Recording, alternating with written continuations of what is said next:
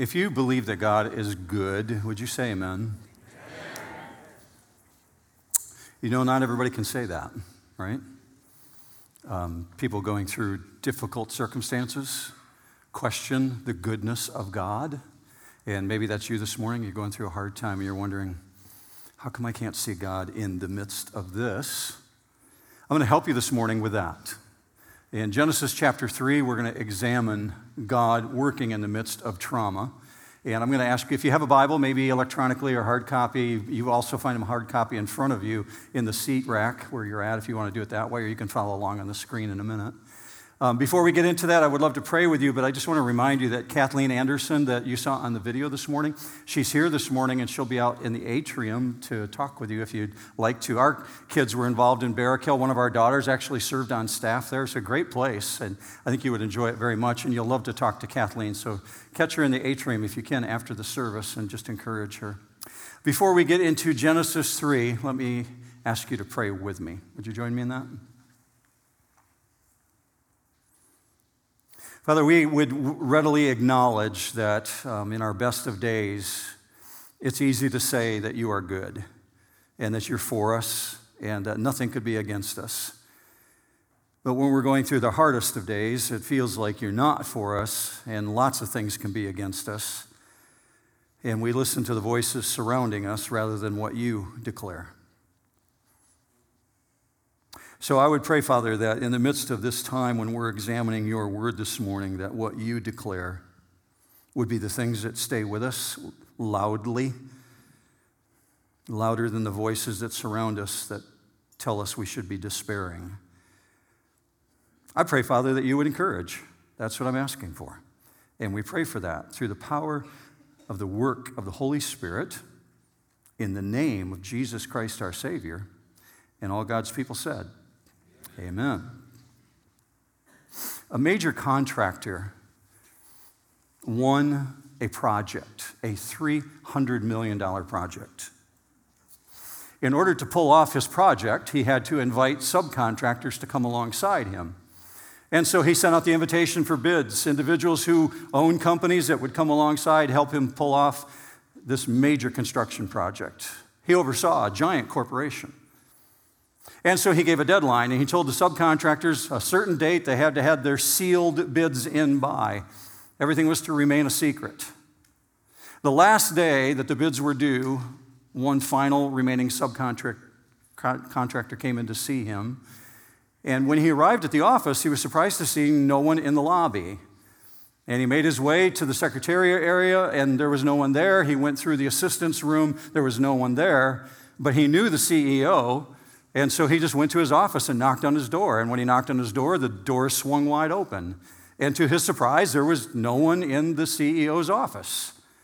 But they were good friends, so he just kind of walked towards the desk, and he stood there in awe of this giant mahogany desk in the midst of this room with hardwood floors. And to his surprise, he saw the bid of his nearest competitor sitting on the desk of the CEO. But as he walked a little closer, he realized that that's not even sealed. It's been opened, and it's sitting right there. The only problem was there was a can of soda pop sitting in the middle of the bid, right where the final number was recorded. He's thinking in his mind, if I could just move that can, I could see what his bid is, and then I would win the multi-million-dollar subcontracting project, and I would keep my employees involved. And he thought, no, I can't go there. I can't do that. And he's looking around the room and noticing that there's no one in the room. And so he begins pacing nervously back and forth, thinking, what should I do? How should I approach this? He walks over to the can and puts his hand on the can and thinks, oh, no, I can't do that, and steps back. And he looks around and he can't hear anybody out in the outer rooms, nobody walking towards him. Walks to the can one more time, puts his hand on it, and pulls his hand back, thinking, no, I can't do that. One last time, very quickly, he walks up, puts his hand on the can, and pulls the can away intentionally just to look very quickly at the number and then put it back. But to his horror and his amazement, as he picks up the can, hundreds and hundreds of BBs begin spilling out, bouncing off the surface of the desk, all across the hardwood floor. And to his shock, there was nothing he could do to undo it. He'd been caught. There's no way to put the can back together again. What's he supposed to do in that moment? The can was not what it appeared to be, and his deception was uncovered. The contractor entered into that circumstance thinking that he could control the outcome of his deceit. But he didn't know about the law of unintended consequences in that moment. Did not anticipate what would take over.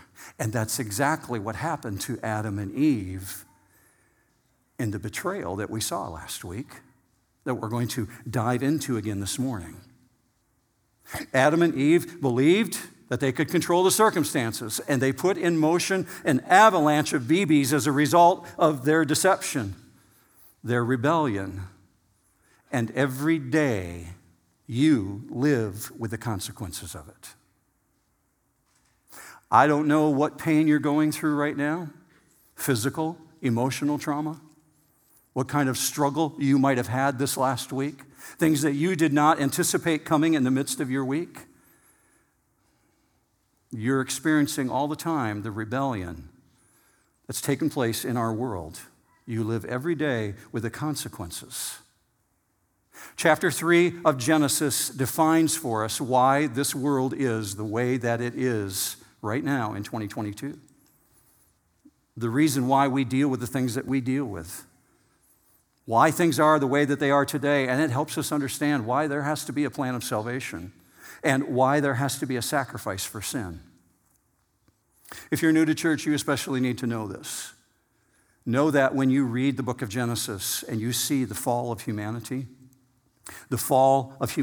did not catch God by surprise. He already knew from eternity past that there would have to be a plan put in place. There would need to be a purpose to restore that which had been lost. Let me take you to a passage that speaks of that. You'll see it on the screen, 2 Timothy 1:9. This is an echo of what I've just said. God, who has saved us and called us with a holy calling, not according to our works, but according to his own purpose, note that, to his purpose and grace, which was granted us in Christ Jesus from all eternity, from before this planet was ever built, from all eternity, somewhere in eternity past, before the birds flew in the sky and before the fish were in the water, there was a plan laid out by God to fulfill God's purposes, which is an absolute mystery to us. Why would he go ahead and do this if he knew? It's part of the purposes of God, and the purpose would be to redeem the human race. Paul writes to Timothy, in Christ Jesus. Meaning before this world even existed, God had put a plan in place with the God ahead, God the Father, God the Son, God the Spirit, to redeem us. Because our paradise would be lost.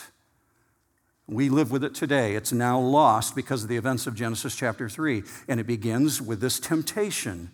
And the temptation was to challenge God's word. And the challenge sounded like this. Did God really say? And Eve enters into a discussion. You see this particular verse from verse 2. Here's her response. When Satan said, did God really say? Her response was, the woman said to the serpent, from the fruit of the trees of the garden, we may eat. And Eve enters into a debate over the validity of God's clear word. And from this moment, Satan has her. Whenever you entertain the thought that you are stronger than the temptation that is in front of you, you are vulnerable. And Satan knew that. So it's very subtle. And this is the way it comes across from him. Come on,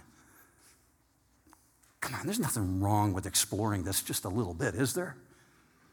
Let's just talk about how you feel. Did God really say that? When I was a young married man, I don't think we'd been married maybe a year or 2 years. I was in a conversation with a friend who I knew was a Christ follower. And where we were at in this particular setting, it was kind of a metro area. And while we were talking, a beautiful woman walked by. And he began making comments about her, loud enough for her to hear, but really inappropriate statements, things that he should never have been saying. And he's a married man. And I knew that he was a Christ follower. So it set me back a little bit, and I said after she walked past, what are you doing? Why are you even thinking that way? And as I spoke to him about his comments, his response to me was, Mark, come on. It doesn't hurt to walk through the forest as long as I don't climb the trees. Okay, there's a mindset. A mindset behind that I can explore. The thought was he could go there. And that thought process marked me as a young man because I knew in my heart he was totally wrong. And unfortunately, it proved to be true. Those kind of thoughts lead to absolute devastation. In his case, it did. His marriage collapsed a few years later because he had that mindset that he could go there. Eve has found herself entertaining a very similar situation. She's having conversation she has no business entertaining.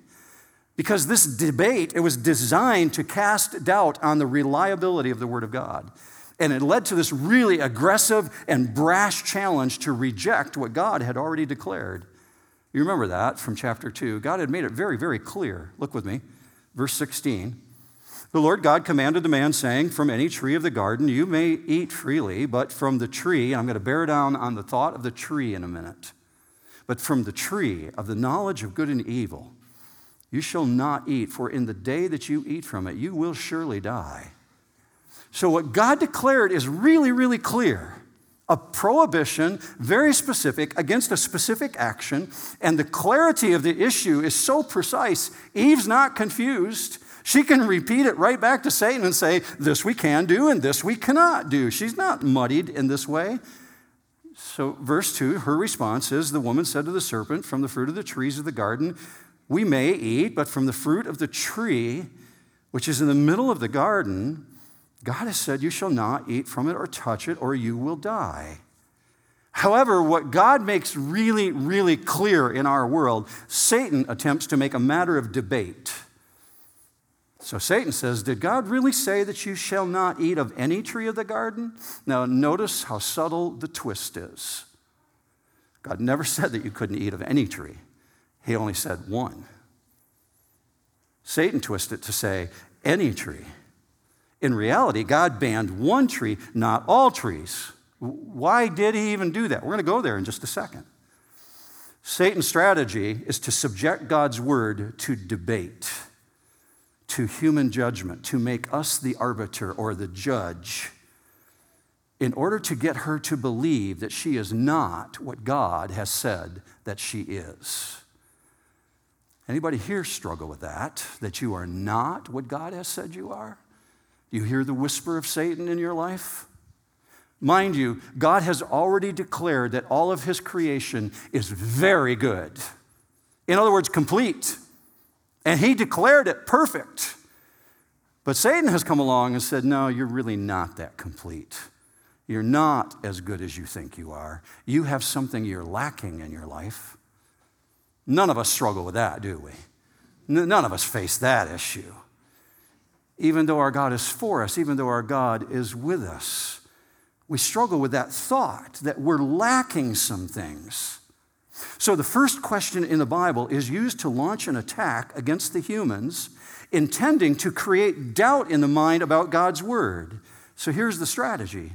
Satan is seeking to make muddy the very thing that God has made clear. And where God speaks with boundless clarity, Satan, the usurper, seeks to make the water really muddy. Hear this, New Hope. God is not the author of confusion. Okay, I'll just wait for the people maybe watching church virtually to say amen. You guys are with me, right? Okay.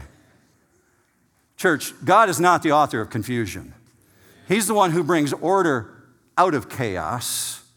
He doesn't leave us confused. Scripture says that. 1 Corinthians 14:33, for God is not the author of confusion. Couldn't be any more clear than that. But Satan designs his strategies to bring a looseness to the word of God. However, Eve has just demonstrated she clearly understands the precision of what God had said, one tree, not to be touched, not to be turned into an item of desire, but instead to be an item of, I'll use the word respect. There's that one. And there's no doubt in Eve's mind as to the meaning. Don't go after that one thing in your life that you think you're lacking. And she knows the penalty. The penalty will be death if you do. So the challenge has been thrown down. And the challenge is, do you actually think, do you really believe that God wants good for you? Are you buying into that? I mean, look at the things in your life that you don't have. Do you really think he wants good for you? Even though God says all things work together for good to those who love him, to those who are called according to his purpose. Satan shows up and says, yeah, not true. I firmly and wholeheartedly understand Satan in this moment today, in 2022, is actively engaged in working to cause the highest of his creation, you.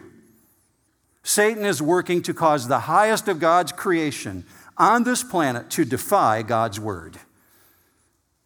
I want you to consider the tree for a moment. Maybe you've come up against this issue, the tree, and you wonder why it's there. Allow me to digress with you for just a moment. Not a rabbit trail. I just digress slightly. The tree is at the center of the garden. Why? Is this some cosmic strategy on God's part? Is he trying to set humans up to fall? Maybe you've thought that. Why is this thing not locked away? Why is it not in some distant corner? Why is it in the very center of the garden? Looks like God wants them to fall. Well, certainly not. Scripture is very, very clear that God does not tempt, and he cannot be tempted. James 1 speaks specifically to that. God is not tempted, nor will he tempt you. That doesn't come from God. That would be sin. So how do I understand this? Is this to give a choice? Well, in the larger picture, yep, choice is there. Choice is certainly involved. It's a factor. But we really want to be careful to not oversimplify such a massive aspect of this greatest drama to ever unfold regarding the fate of humanity.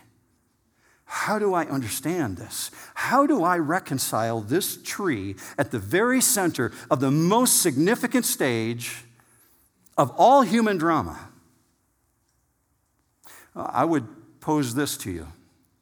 Adam and Eve do not look at this tree the way that you look at this tree. They're not looking at this tree through fallen eyes. They're looking at it through unfallen eyes. They haven't known sin. They only know perfection. So they're looking at it through perfect, non-sinning eyes. So I would propose to you that this sign here, this tree, is actually a signpost. Something that they could take and look to and see God in it. Let me compare this for you. I'm going to compare it to what you think of when you see a Capitol building in a city, or perhaps the image or the symbol of the cross. Think about a Capitol building first. Capitol buildings are always put in the center of the city, in the town square. We have one downtown Lansing. It's the capital of our entire state. What does a Capitol building do? It reminds everybody, every citizen within the realm, that there is a system of governance here. There is law and order. It reminds us of our identity. It reminds us of what we belong to, what we're part of. What does a cross do for you? The symbol of the cross, in the exact same way. It reminds everyone who belongs to Christ Jesus of who they belong to. It reminds them of what happened on the cross. It reminds them of who they are because of the work of the cross of Jesus. It's like the communion elements. If you were here last week, we took communion. You picked up the bread. You picked up the cup. You were reminded in that moment of what Jesus did for you. And at the same time, you had a really clear reminder. Paul gave the warning to reject any idea of independence from God. So I would encourage you, when you think of this tree, think of it this way. Remember, God did not put the tree in the garden to be seen by fallen creation. but rather by unfallen creation, to be revered as a symbol of something greater than themselves, something that was bigger than them. That's why it's not locked away in some back corner, because the tree symbolizes something. It reminds them that they're not the source of all knowledge, that God is. God is the source of good. God certainly knows evil, not in the way that you and I know it, because we know it from inside. We know it like a cancer patient eating us up. But God knows evil from the outside, and he knows what it does, and he knows how it can destroy. I would suggest to you that this temptation that was brought to them is very, very clever. The temptation Satan presents at its core is a temptation to develop their own identity, to achieve independence from God. In other words, to reinvent themselves as gods of their own making. You could be more than what you are right now. And this very clever temptation is designed to the nature that you and I live with today, the thing that we feel every single day. The temptation to abandon God's very clear directives in our life and chart a course of our own making. And it's very old, and it's been around since the beginning of time. God says my identity is found in him, and who he says I am is who I am. But the temptation is to find a new identity. I can have my own self-designed identity. If I don't like my spouse, the world says, I can trade her in for a new model, and I can get a new identity. I can get something much more exhilarating. If I don't like my gender that God assigned to me at birth, I can assign myself a new identity. I can go for a new direction of my own making. See, I would suggest to you the tree is not there for evil, but it's there for good. What Satan has done is he's muddied the waters to make it appear as though it's intended to make her less than, to say, you are less than what you really are. You could be so much more if you would just do this. Every action of sin at its core is a rebellion against God's very clear design for our good, not for our harm, but Satan works overtime to twist that and pervert it. And with Eve, it worked. Verse 6. When the woman saw that the tree was good for food and that it was a delight to the eyes and the tree was desirable to make one wise, she took from its fruit and ate, and she gave also to her husband with her, and he ate. Then the eyes of both of them were opened, and they knew that they were naked. And in the moment that they believe something other than God, we are doomed in 2022. We're going to suffer the fallout of this. So with explosive concussion force, our once perfect world is filled with perversion. They're drenched in sin. The stink drips from them. They reek of corruption. And from that single act of picking up the soda can, and all the BBs come spilling out, sin crushes upon our world. And it infects the entire planet like a virus that will not go away. Anybody identify with that? We know what that is. Pay very close attention. They did not commit robbery. They did not murder. There's no anger. There's no malice. There's not even vile words used. To be sure, those things are all sinful behaviors. Sin is found in those things. It produces those things. But what we are told separates mankind from God, the very first sin fostering all the other sin that we know of in our world, it's the action of not believing God's word, not taking seriously what God said. And that's the very thing that still keeps people to this day separated from their Creator. So rather, they believe the lie of Satan, and by believing that, they are not complete in God. They attempt to fill this perceived void with something other than God. And here's what it leads to. Curses. There's 3 of them. We're going to dive into one of them this morning. We can't get to all 3 of them. We'll just do this one right here. We'll run out of time if we try and do all of them. But in the midst of their sin, hear this, this is what they do. They don't turn to God. They run and hide, and no one has to tell them they don't qualify anymore. They instinctively know. So because of guilt, they run. Verse 9. Then the Lord God called to the man and said to him, "Where are you?" He said, "I heard the sound of you in the garden, and I was afraid because I was naked, so I hid myself." And he said, "Who told you that you were naked? Have you eaten from the tree which I commanded you not to eat?" The man said, "The woman whom you gave to be with me, she gave me from the tree, and I ate." And the Lord God said to the woman, "What is this you have done?" And the woman said, "The serpent deceived me, and I ate." And we discussed last week that the immediate instinct that humans have in moments like this is to blame. And the conversation becomes dark and evasive, and it tells us everything we need to know about human depravity, because no longer is holiness in them. It's gone. The sin of Adam and Eve gave a certain power to Satan, because now, in this moment in time here, he's become the god of this age. Jesus calls him the prince and the power of the air, the ruler of this world.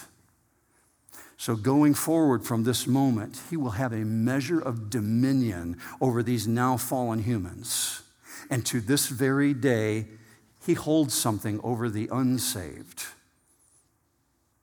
Those who don't yet know Jesus, he holds a power of the fear of death. And individuals live with it every single day, all their lives, as a ruler, if you will, over fallen humanity. But please remember this, church. Sin does not threaten God's sovereignty. I know you just want to say amen to that. I could feel it. It's like oozing out of you. God is still on the throne. See, here's how you see it. In the immediate pronouncement of the curses, you're going to see one of them right now. Because the curse is a representation of his authority. He still has authority over them. He's no less sovereign. He's no less sovereign over a fallen world than he is over an unfallen world. He's no less sovereign over Satan. He's no less sovereign over Adam and Eve before their fall than he is after their fall. The Almighty God is not a victim of sin and not a victim of Satan. God is still God, and God is still on the throne. That's your God. Therefore, the Almighty God, the ruler of the universe, has to step in with an immediate verdict and pronounce a judgment over what has happened here. So immediately and deliberately, he responds with this judgment in the form of curses. Verse 14. The Lord God said to the serpent, "Because you have done this, cursed are you more than all the cattle." Bear down on the word more. "And more than every beast of the field. On your belly you will go, and dust you will eat all the days of your life." Pause right there. The first curse, the beginning of it, is actually on a real animal, on a reptile. Mind you this, even though an animal has no sense of sin. Even though when one of our puppies ate up my fishing rod, I thought it had sin in its life. I was pretty sure. But animals don't have a sense of sin. They don't know that. This reptile has simply been a tool of Satan, but God curses this animal, even though the animal is not necessarily a willing tool, and it's really important to know why. Why does that appear here in the story?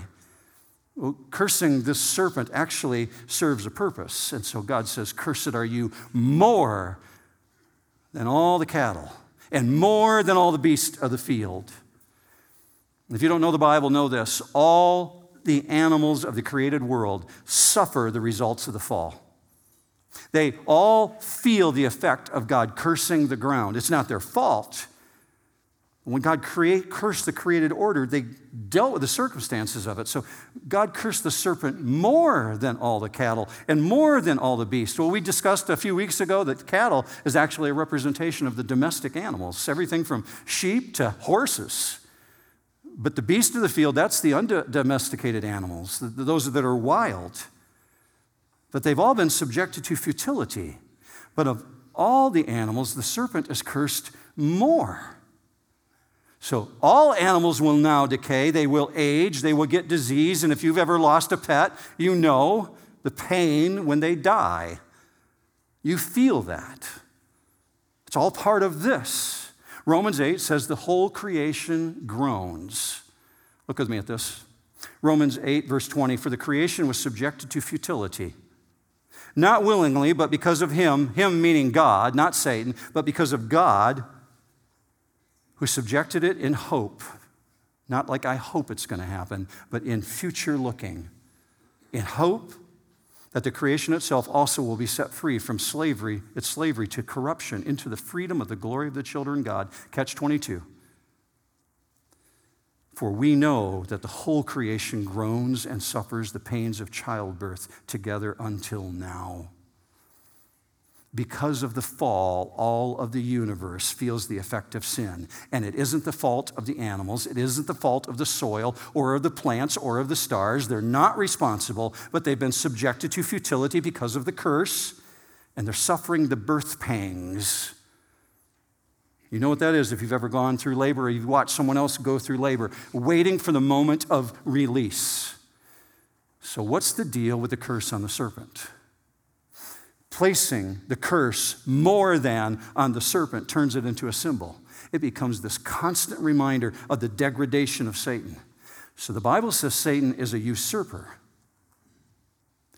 And he becomes synonymous with a symbol of a slithering serpent. Revelation chapter 12 and chapter 20 actually call him out by name that way. Look with me at this. Verse 9.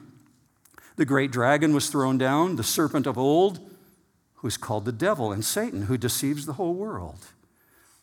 Or Revelation 20, verse 2. He laid hold of the dragon, the serpent of old, who is the devil and Satan. So God curses, and forever after, it's a perpetual image of Satan and the devastation that he brings. Now, set that one aside. Before God goes any further with the curses, wedged into the three curses between verses 14 and verses 19 comes verse 15. We started this morning by talking about the promise of God, the purposes of God, the plan of God to bring about salvation. When that promise arrives, it changes everything. So catch this. This is stunning. Before God ever goes forward with any more curses on mankind, and that's what we're going to get into next week, the curse on men and the curse on women. Before he ever does that, he delivers a hope for a better future. Go back with me just a few minutes to what we started with. 2 Timothy 1:9. God who has saved us and called us with a holy calling, not according to our works, but according to his own purpose and grace, which was granted us in Christ Jesus from all eternity. God's got a purpose in all of this. He's going to bring everything back into alignment. So God points to the future as he turns his laser focus specifically on the one acting behind the serpent, the fallen angel who concocted this entire scheme. God bears down in verse 15, and watch the change in language. And. God's got to change here. And. Because he's speaking specifically to this being now. And I will put enmity between you and the woman, and between your seed and her seed. He shall bruise you on the head, and you shall bruise him on the heel.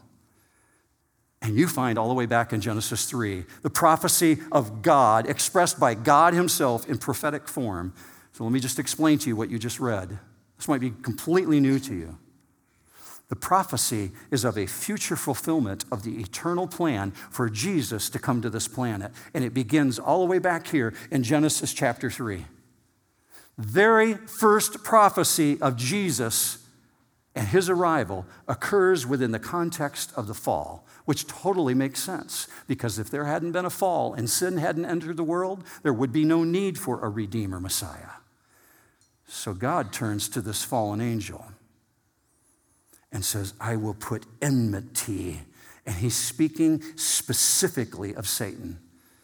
He's the focus of this judgment. And the enmity spoken of here will be a deep-seated hostility between the two powers that are represented in the curse. And it will stand for all time because of the treacherous work of Satan. And it extends out to the seed of the woman. Seed, in this context, is the offspring. So there's a Hebrew word in your notes this morning. We only have 2 of them, and here's the first one. The next one will come in just a moment. Zarah. What is Zarah? To disseminate something, to plant. If you're a farmer, you put seed in the ground, you know what it is to get a crop back. Same thought that's going on here, but this is speaking of a child. The posterity.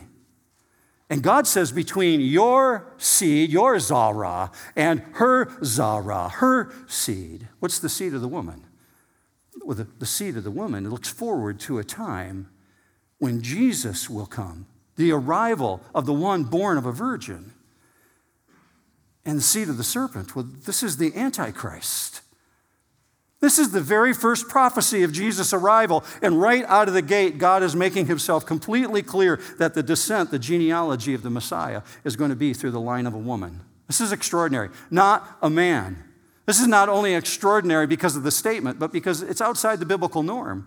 If you go to Genesis 5 right now, you'll find the very first genealogy stated, which is the descent of men from men. When the Bible lists genealogy, it always lists the son of, the son of, the son of, the son of, and it lists the father, the father, the father. It doesn't ever list the women. They're a list of men's names. Here's why. Because the genealogy, the legal descent, the tribal identity, the national identity always comes from the father's side, not the mother. That God directed Moses to write this detail here tells us there's something extraordinary happening here.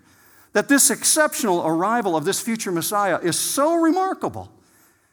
It's necessary to trace his ancestry through his mother, not his father, because he's not going to have an earthly father. There won't be one to record it from. But there's no explanation of here. None is given until hundreds of years go by. And Isaiah comes on the scene in Isaiah chapter 7, and we think he's writing a Christmas verse.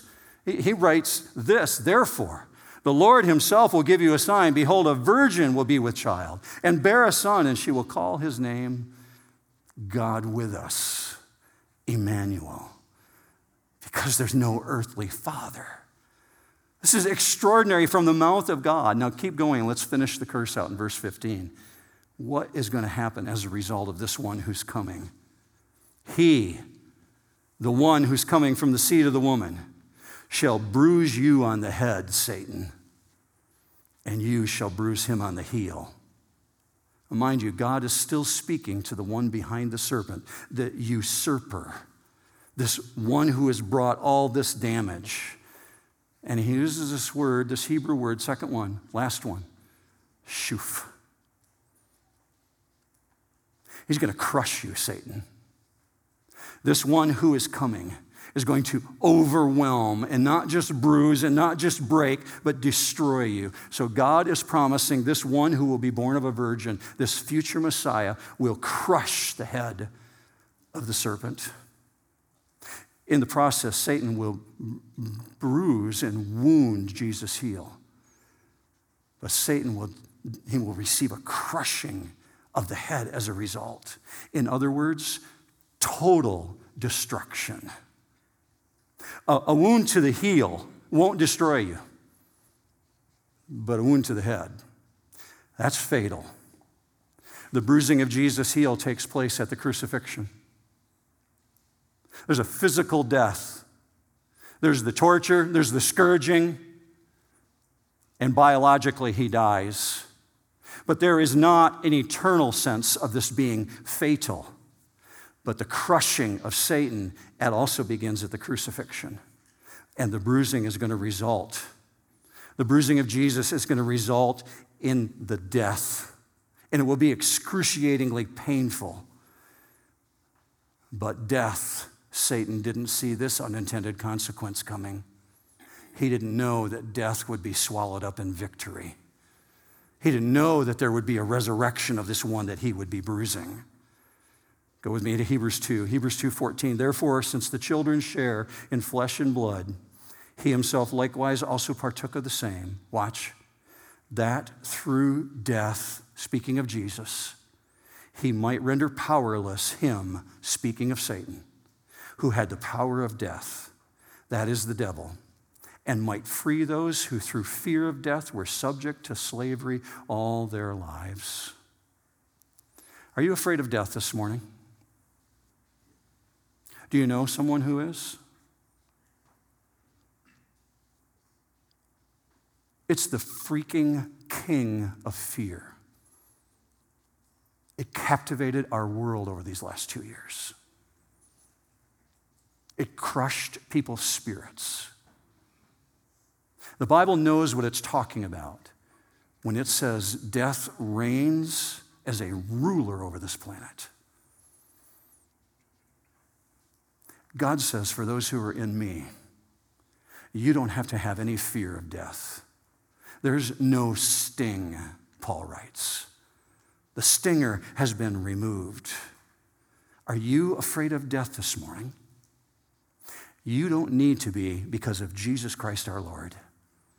Because Jesus was born of the seed of a woman, born of God, and he came and he obliterated death. So Paul writes, oh, death, where's your victory? Where's your sting? Well, there's no longer a sting if you're in Jesus Christ our Lord. I want to finish today just by reading the other two curses, just so you know what's coming next week. Because what you see, and this is very dark and it's very, very sad, but there is so much hope within it. Watch. Verse 16, to the woman he said, I will greatly multiply your pain in childbirth. To which every woman said, thanks, Eve. In pain you will bring forth children, yet your desire will be for your husband, and he will rule over you. Verse 17. Then to Adam he said, because you have listened to the voice of your wife and have eaten from the tree which I commanded you, saying, you shall not eat from it, cursed is the ground because of you. In toil you will eat of it all the days of your life. Verse 18, both thorns and thistles it shall grow for you, and you will eat the plants of the field. By the sweat of your face you will eat bread till you return to the ground, because from it you were taken, for you are dust, and to dust you shall return. And wedged in between verses 15 and 21, the promise of God's purposes is revealed. The eternal purposes, that there would be one coming from the seed of the woman who will crush the head of the serpent. And by the time you get to verse 21, all of a sudden, out of nowhere, grace appears on the scene. I showed this to you last week, verse 20. But the man called his wife name Eve, and because she was the mother of all the living, verse 21, the Lord God made garments of skin for Adam and his wife, and he clothed them. And I told you last week, for God to do that, he had to kill an animal. It's the very first death in the Bible. He had to kill the animal in order to harvest the skin, and there had to be a shedding of blood in order to deal with their sin. For this reason, because you and I are not capable of capturing and putting back all the BBs that have fallen from the can, and they're spilling across the floor of our life, and it's too big of a mess. We've all been caught. Scripture says there's none of us without sin. We all have it. But Jesus, the owner of the world's largest construction company, the owner of everything, arrives on the scene, and he treats the entire episode as though it never happened, if we are in him. He shows up on the scene, and if you're in Jesus Christ, he says to you, what babies? I don't see any babies. What I see is my righteousness on you. I see that I've forgiven you of your sin. If you believe and you are in Christ Jesus our Lord, he has wiped out your sin as far as the east is from the west and remembers them no more, Scripture says. That's who you are.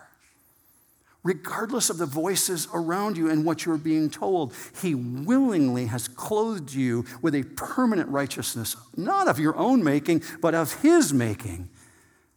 And therefore, you gained a truly new identity in Jesus. I know you're just dying to say amen to that. How could you not? He's for you. He's not against you. Satan wants you to believe that he's against you. Now, to wrap this up, fascinatingly enough, it it wraps up with such an interesting twist. We're not going to get into it this morning. This will set you up for next week.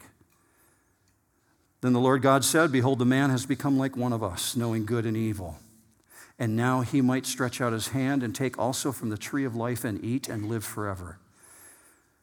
Verse 23, therefore the Lord God sent him out from the Garden of Eden to cultivate the ground from which he was taken. So he drove the man out, and at the east of the Garden of Eden he stationed the cherubim and the flaming sword, which turned in every direction to guard the way to the tree of life. Ooh, that sounds interesting. We'll save it for next week. I want to ask you to do everything you can this week to crowd out the voices that tell you you're not good enough, that you've got too much sin and too much failure.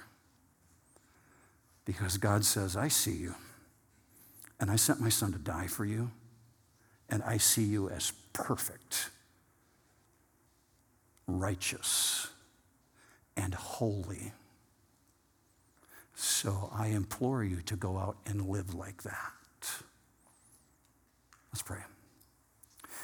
Father, I ask that that would be true of us. Our difficulty, as we acknowledged in the beginning, is that over and over and over again, we need to be reminded of it. Remind us of how you see us and what you've done for us and the great lengths you went to rescue us. Thank you, Father, for giving us insight through the power of the Holy Spirit. Now send us out with your blessing on us. And your blessing would be that we could speak into the lives of other people, that they could remember and learn who they could be in you. Use us as a voice to this world. God, I pray for this in Jesus' majestic name. And all God's people said, amen.